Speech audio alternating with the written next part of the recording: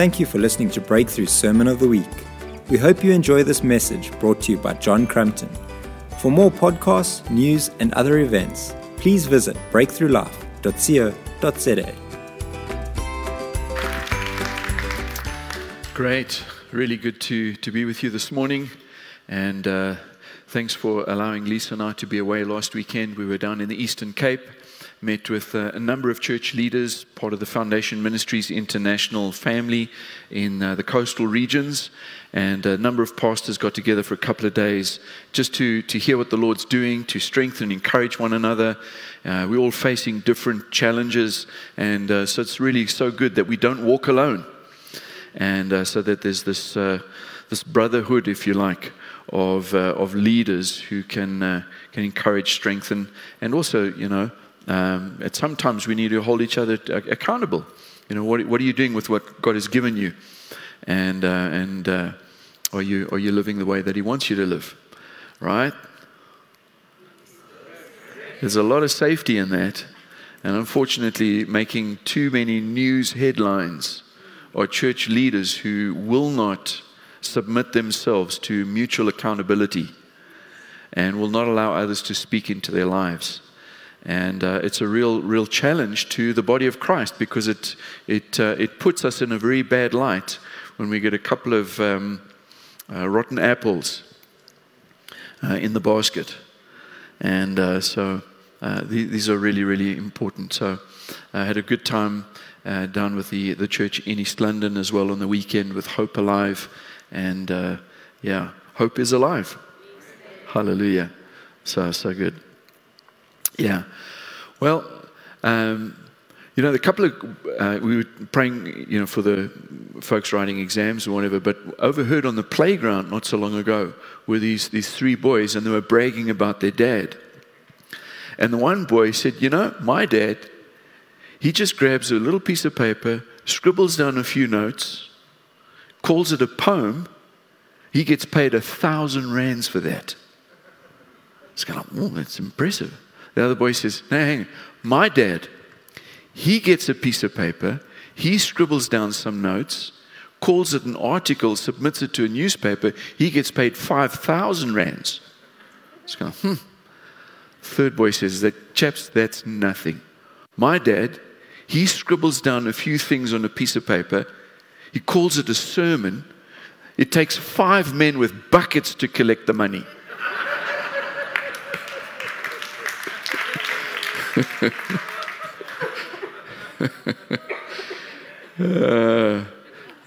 Relax, we don't send the buckets around. It's all going to be okay. All right. So we've been learning some lessons from Jeremiah. We've been looking at what God was doing and saying to the people of God during a time of major lockdown. And we were drawing some principles in terms of what God was doing and saying to His people in and through difficult times.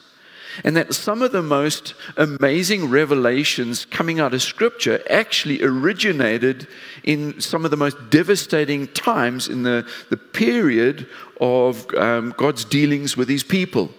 Many times we in our natural selves want to gravitate towards a place of ease and comfort, and then we think that God will speak to us up in the mountain, on the mountaintop. These high points of God encounter when everything is going just hunky-dory.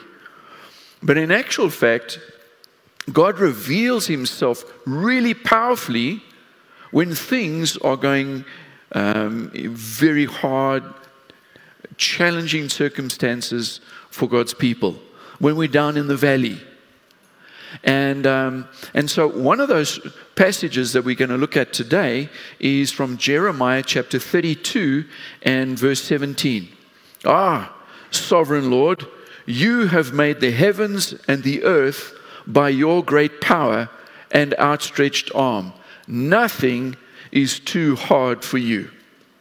You heard that scripture? We've perhaps even sung songs about it, that nothing is too difficult for you, O God. Oh, Lord God, you made the heavens and the earth. It's appealing to the power of our Creator. Not only is he powerful enough to create out of nothing, but also to sustain it. So he's immensely powerful. And so nothing, no circumstance, no difficulty is too hard and difficult for him. That's a really good word. Yeah? That's encouraging, it's strengthening. But did you know that that verse came in the middle of the chaos of lockdown? Of course you do, because you were paying attention, the previous weeks. All right. So just for those who are joining with us, just to recognize that God spoke to his people over the years when they turned away from him. They perhaps had backslidden, sometimes even got into idolatry, the kinds of things that Daryl was talking about, where the people chased after other gods. And God would send his prophets to warn them and to call them back to return to the Lord. Sometimes they did. Maybe it was a short season. In the context of the northern kingdoms, they had 19 kings in a row, all of them bad kings. Gosh, we just had 9 wasted years. So I'll try and behave myself. Imagine having 19 presidents, kings, in a row who are absolutely abusing their position and are not doing righteous deeds or acts. And in the context of God's people, the northern kingdoms, there were 10 tribes to the north, the northern kingdom, and that was called Israel. 2 tribes to the south, that was called Judah. All right? And so they had their headquarters in Jerusalem. And so the 10 tribes in the north, Israel, they had 19 successive kings who were really, really bad. And did their own thing and did not serve the purposes of God. So God was right in calling them out for their sin. Okay? And so they went off, the northern kingdoms got carried off by the Assyrians in about 740 BC. And so off they went, and they then sent their particular foreign policy. For those of you who track international political things, their international foreign policy was that when they conquered a particular land, they would then send other lands that they'd conquered, they would send peoples into the other place that they'd conquered. And so there was this, not so much cross-pollination, but people were relocated and they were disoriented because they were in a foreign place. And so the foreign people came in, and some of the Jews who remained in the northern kingdom, they then intermarried with these other tribes, other people, which was not what God wanted them to do. And as a result, we get the nation called the Samaritans. Okay, and so we can understand that later on there was this separation between the Jews and the Samaritans because they hadn't fully followed and obeyed God's command to them. And so this is where it originated from way back then.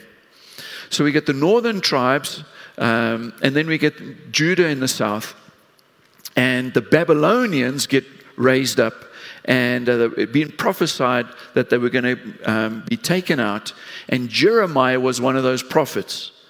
And the first wave had gone out in about 605 BC. The next wave went a few years later, 597 BC. And so here we are, we're at about 587 BC. Remember, it goes backwards, BC. All right? And so Jeremiah, he's prophesying, and he's telling God's people that God is going to bring judgment on them because they've not turned.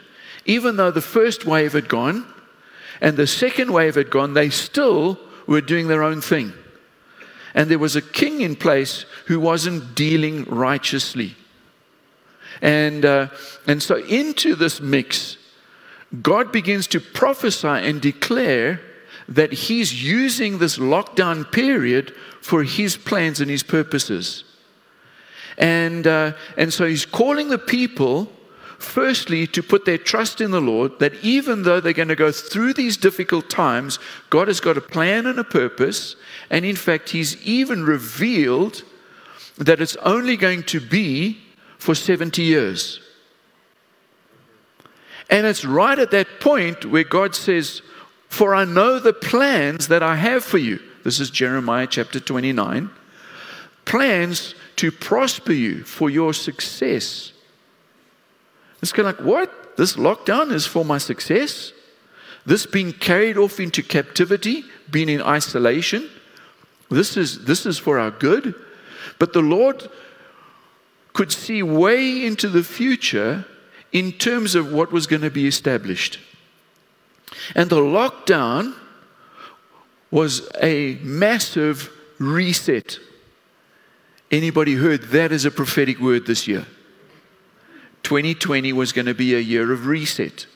And God used this period of history with His people to do a major reset. They hadn't been observing the Sabbath. They hadn't let the land lie fallow. And for 490 years, they hadn't observed the 7-year cycle of letting the land rest in the 7th year. So God said, right, let's tally up the books, and you owe me, so let's take them back to back. 70 years is what it turns out. So you can have a 70-year holiday. This is amazing, yeah. So they get foreign investment. They get a shuttle service organized for them. They get taken off by the Babylonians under secure escort, and they go off to Babylon. And the prophetic word comes through Jeremiah. Guys, settle down. Pray for the prosperity of that city, Babylon. Because if it prospers, you too will prosper. It's kind of like, what? These guys are the enemy. Whoa. Remember Jesus said, bless your enemies. Pray for those who persecute you. All right. So this is nothing new. Hello? So they pray into that place, settle down. You know what? Have families, increase. And the Lord was giving them that because there was a promise that was coming at the end of it, which was going to be about full restoration. And of course, we know that we were looking forward later on. A chapter by the name of Haggai comes along when they've just got the foundation laid. This is now 70 years later. Just got the foundation for the temple laid. And some people are weeping because they remembered what the previous temple, Solomon's temple, used to look like. And they're weeping. But others are rejoicing. They're not the born frees. What are they? They're the born in captivity. But they've heard the stories of revival. For 70 years, they've been told, one day we're going back. One day we will rebuild. God spoke about this even before the Babylonians came onto the scene. God promised there would be a massive rebuild. There would be a reconstruction and development program that would actually be validated by those in authority. Are we drawing some principles here, people? Okay? And so these younger ones who were born into captivity, but they had the promise that one day things are going to get turned around. And so when they returned, remember, not everybody returned, right? There's still a bunch of people. They took Jeremiah's word too seriously. Like stay, settle down, plant, have families, transact, pray for the prosperity of the city. Well, they got so involved with the prosperity of the city that when there was an opportunity to go back to their homeland, they didn't. They stayed behind. That's why you get that whole bunch and that episode happening with Esther, because they were in the wrong place at the wrong time.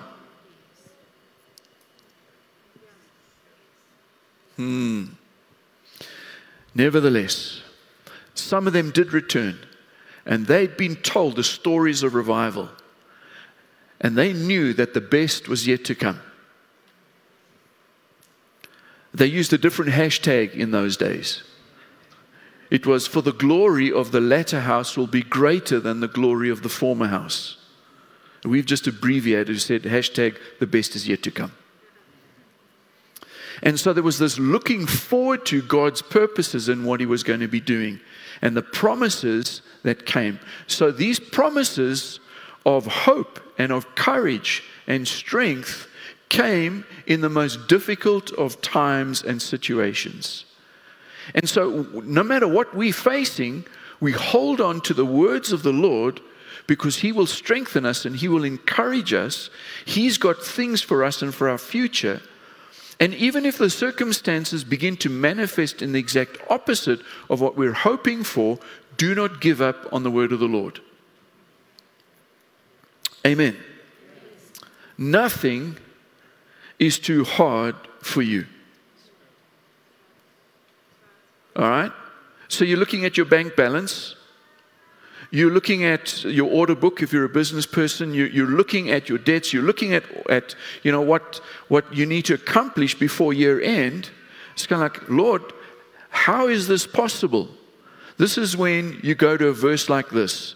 Ah, sovereign Lord, you have made the heavens and the earth by your great power and your outstretched arm. Nothing is too hard for you. That's really, really encouraging. All right, fantastic.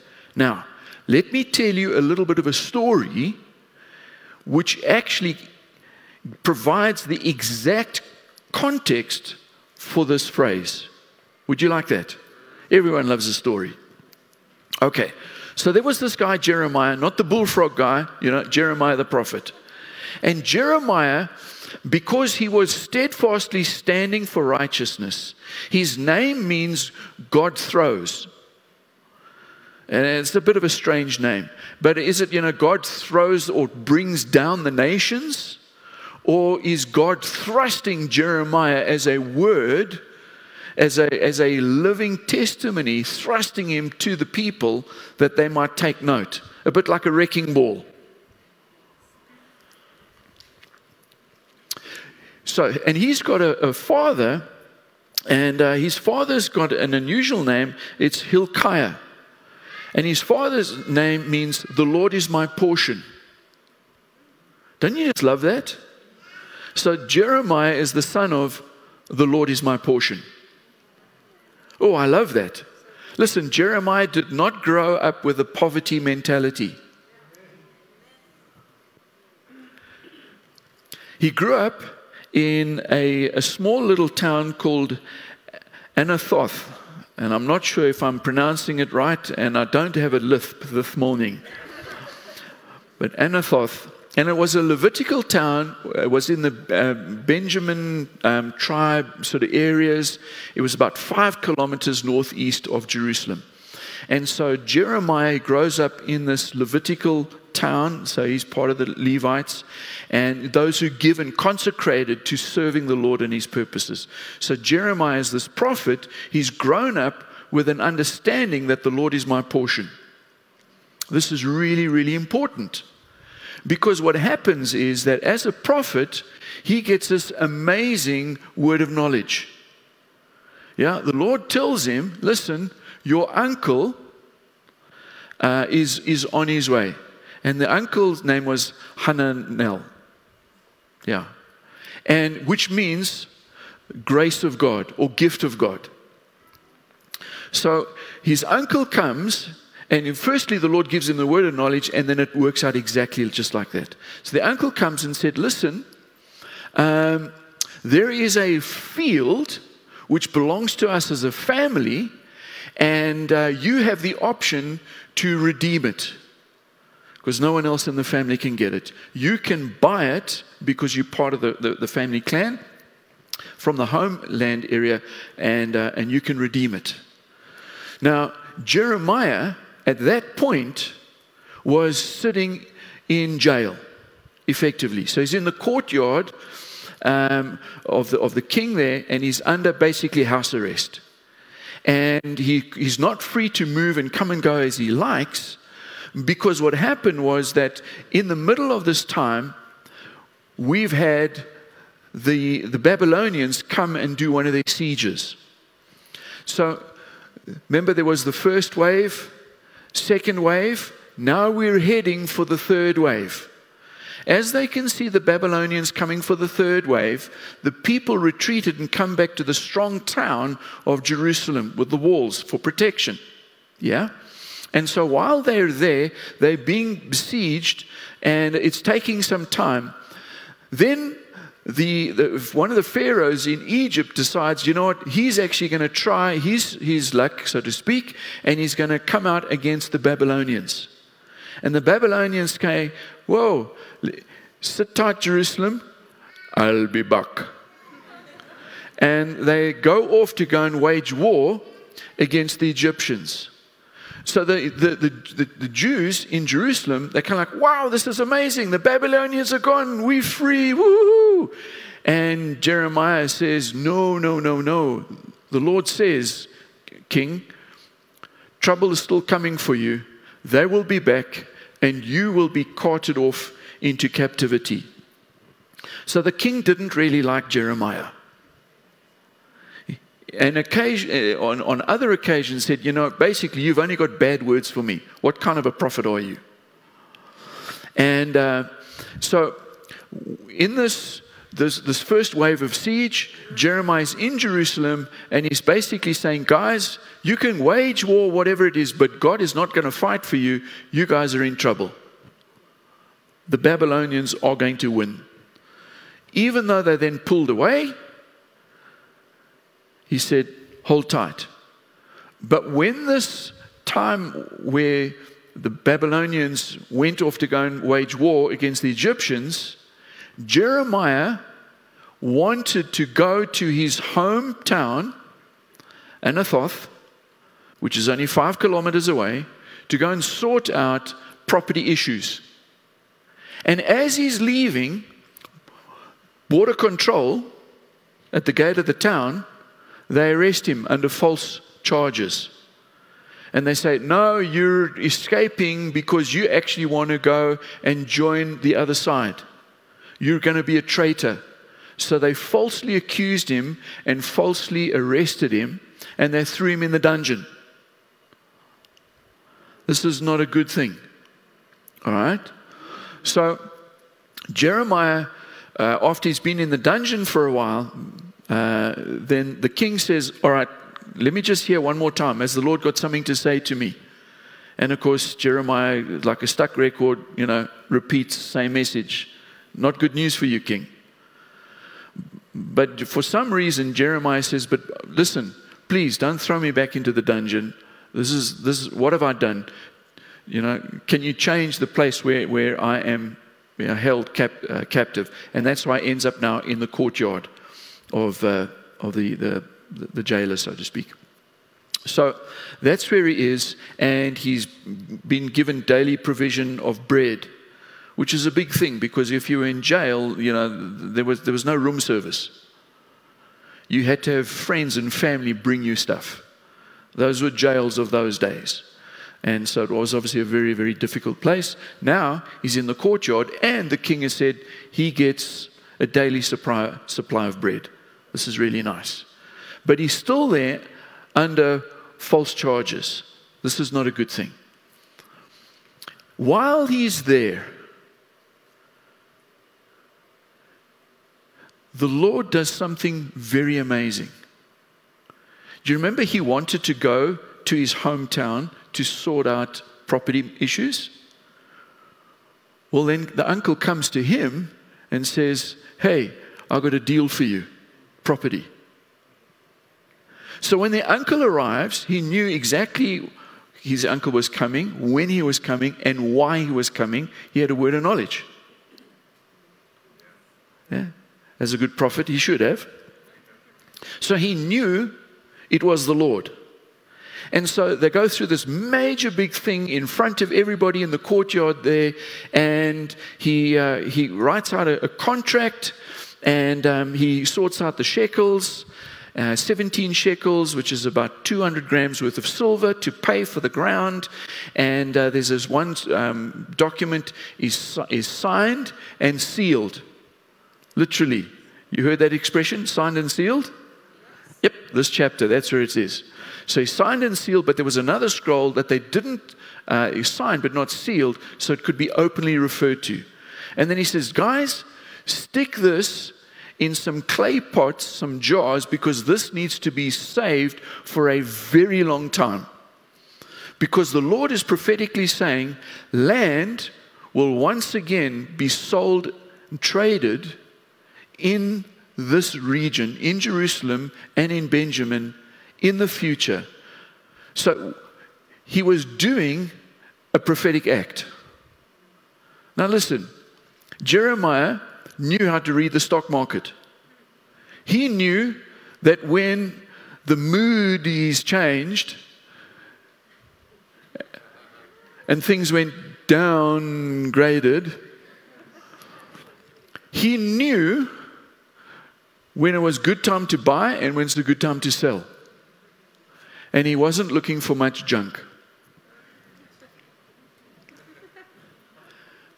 The absolute wrong time to buy property is when you've got an army invading. And you know, because you prophesied, you're going to get carried off into exile. And yet, he knew to do it because God had set him up through this prophetic word. Before the uncle comes, then the uncle comes, he says, okay, this is the Lord, I'm going to go through with it. But he had a mindset, the Lord is my portion. Hey Dad, the Lord is my portion. Do you think there'll be enough? Well, if my name's anything to go by, I'd say, if the Lord is my portion, there will always be enough.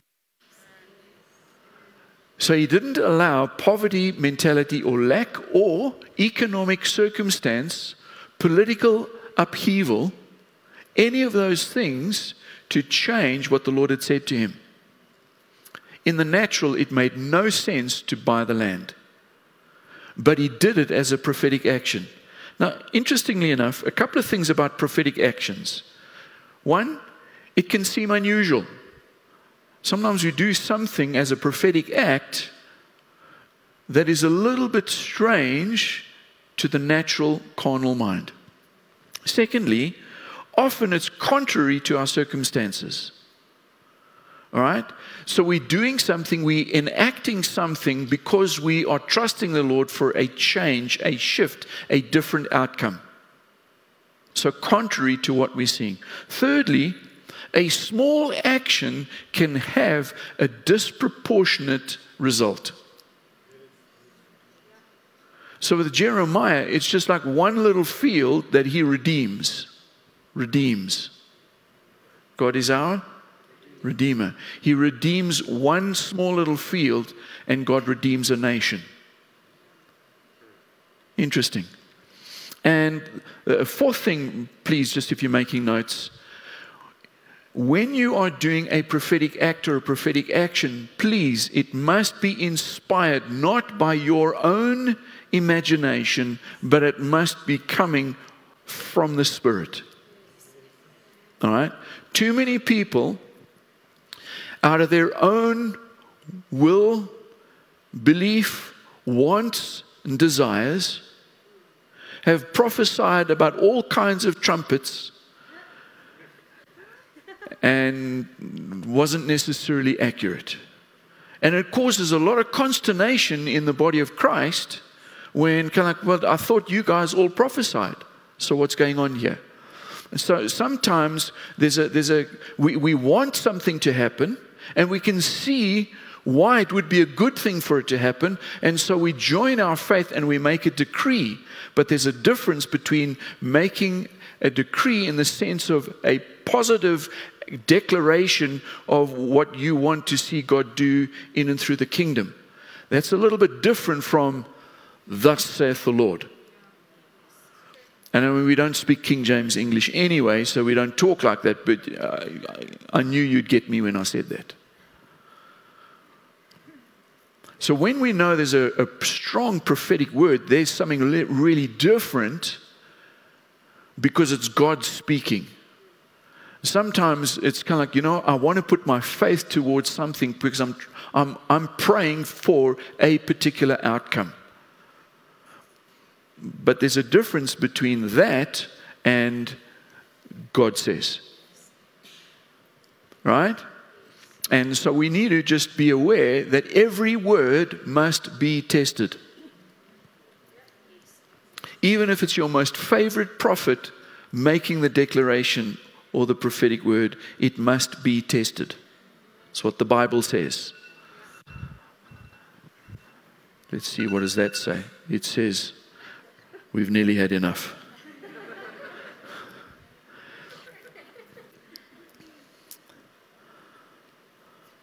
The Lord says, houses, fields, and vineyards will again be bought in this land. So, Jeremiah, he's in the courtyard, and he's gone through this whole process with public witnesses as a prophetic act that God was going to do something, he was going to turn it around. So he's done all that, and then he says in verse 17, "Ah, Lord, you're the Almighty One. You're the Sovereign One. You're the Creator of heaven and earth. Nothing is too hard for you." He goes on, he talks about God's blessing from generation to generation. However, the iniquity, please just be careful, some of your translations are covering that over. Some people say the sins of the fathers coming on the laps of the children.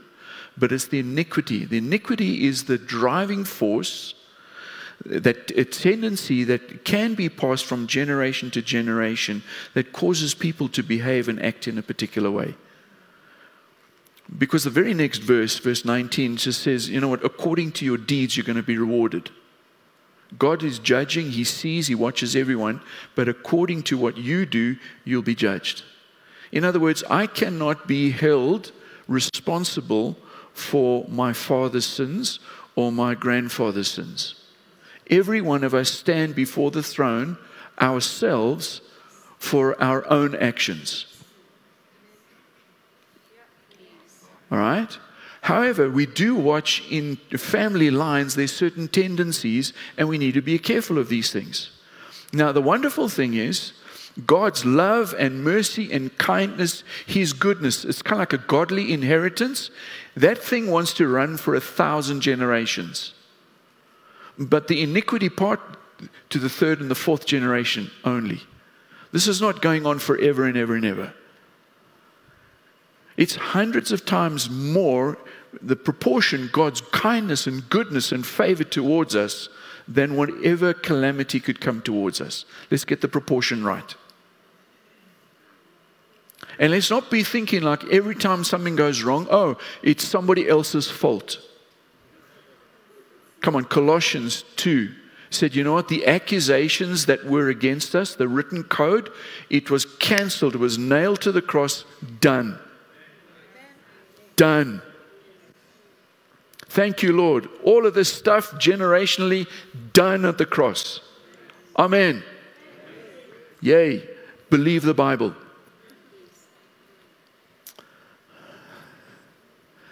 So, these things, sometimes the consequences from one generation spill over and flow into the next. Because they're consequences to our actions. So the ESV talks about the guilt coming through into the next generation. NASB talks about iniquity, which is probably more accurate translation. So it's this iniquity thing, not not the sin. You're not going to be held guilty. It's not coming into your lap. And the whole thing of the lap was, they had an outer garment. They had a belt, then an outer garment. And they would scoop up with the outer garment, and they'd create this pouch so you could get a measure. So you'll see this in Psalm 79. It's written around that sort of exile time, and also in verse 12, and then also in Isaiah, the last verse 12 of Isaiah 64, and then it goes into Isaiah 65, verses 6 and 7, about the measure of God's, the consequences that are coming for disobedience, for iniquity. The full measure will be given. Because the question is, Lord, are you just going to let this people get away with this stuff, or are you going to deal with them disproportionately? It's kind of like this, no, proportionately, full measure. And that concept of coming into the lap, the measure that's into the lap. All right. And so we get this again coming through in Jeremiah chapter 32. But the Lord's giving this promise, and then he speaks a word at the end.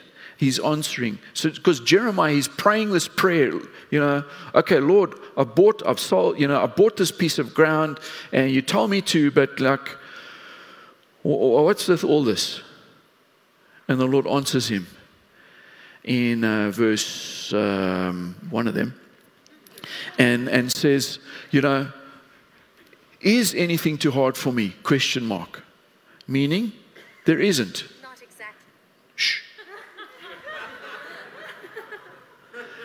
So, Siri's trying to help me here. Got to be careful who you talk to. So the Lord says, is anything too hard for me? ? When God asks a question, it's not because he doesn't know the answer.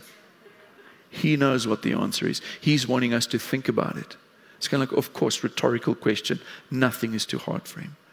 And then the Lord goes on and gives this amazing thing of promise.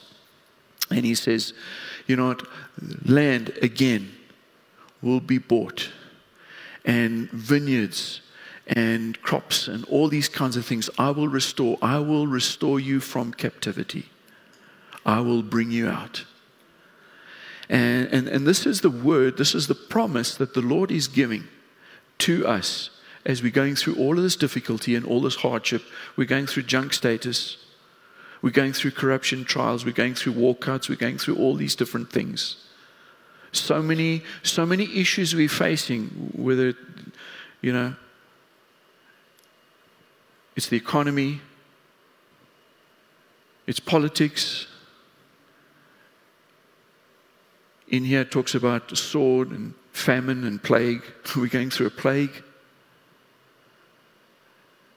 Maybe it's relational difficulty. Maybe you lost your job. Maybe your land got taken from you. Maybe your hope has been stolen from you. This is the point.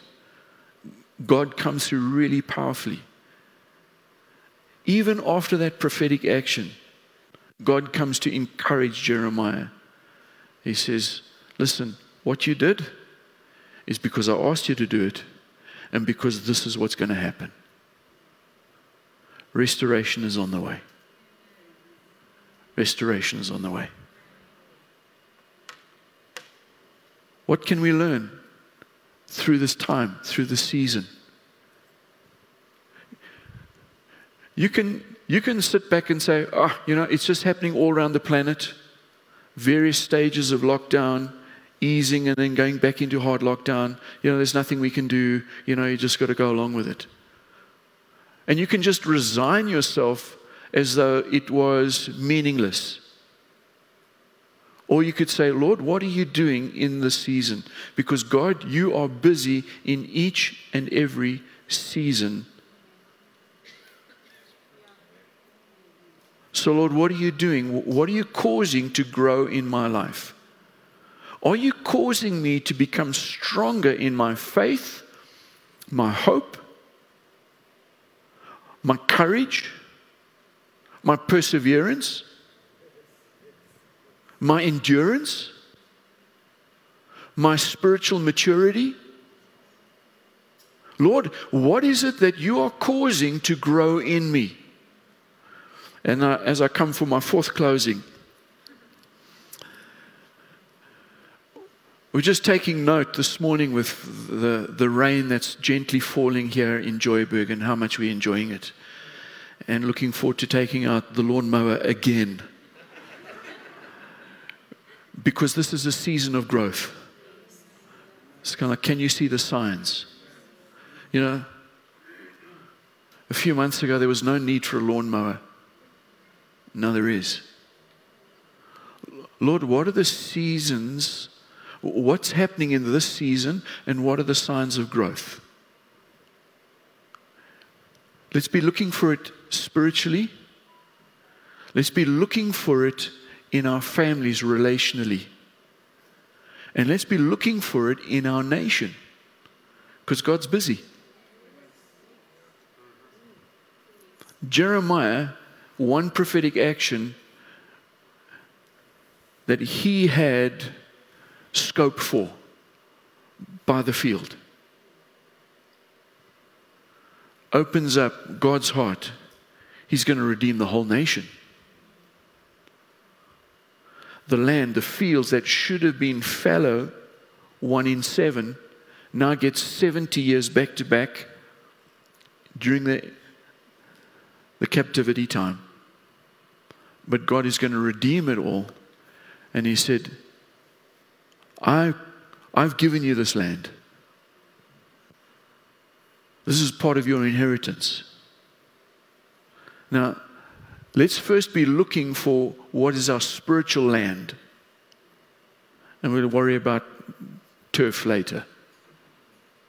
What is our spiritual land that God has for us?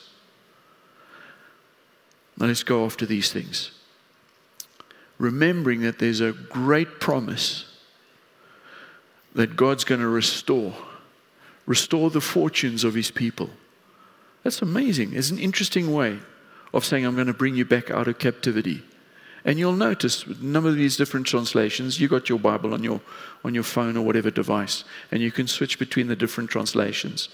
Right as you're getting towards the end of I think it's about verse 44, God speaks about restoring your fortunes, which is the same as I'm going to bring you out of the sense of lockdown, captivity. Isn't it interesting? God's wanting us to step into learning about ruling and reigning.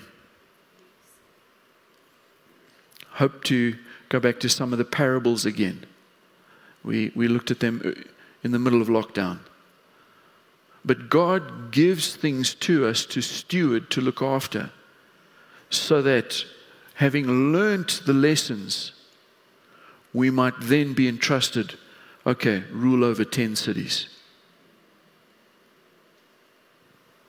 First, learn how to steward something in the physical realm, the financial realm. Look after that well. Then I'm going to give you authority.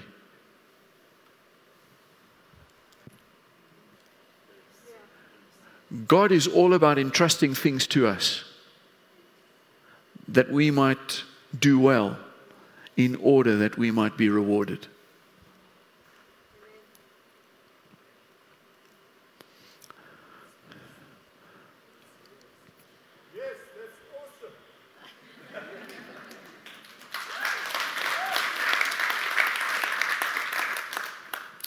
A good father sets up their children for success.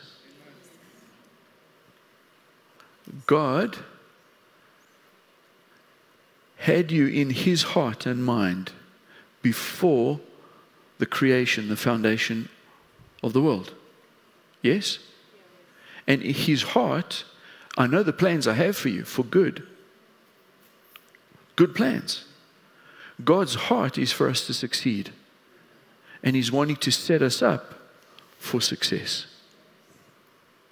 God's not trying to do you down.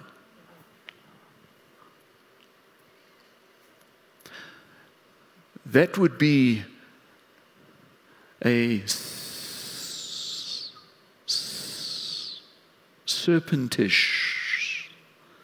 Did God really say to use? Surely he's holding something back from use. Creating doubt, creating an anticipation or an expectation for lack. That God is not able or He doesn't want the best for you. God started out Eden. He says, chaps, this is good. Very good. Totally set up for success. That was God's original intention. First Adam. Second Adam came to restore. Back to God's original intention. For good. Very good. Yes. Amen. On that note, let's stand.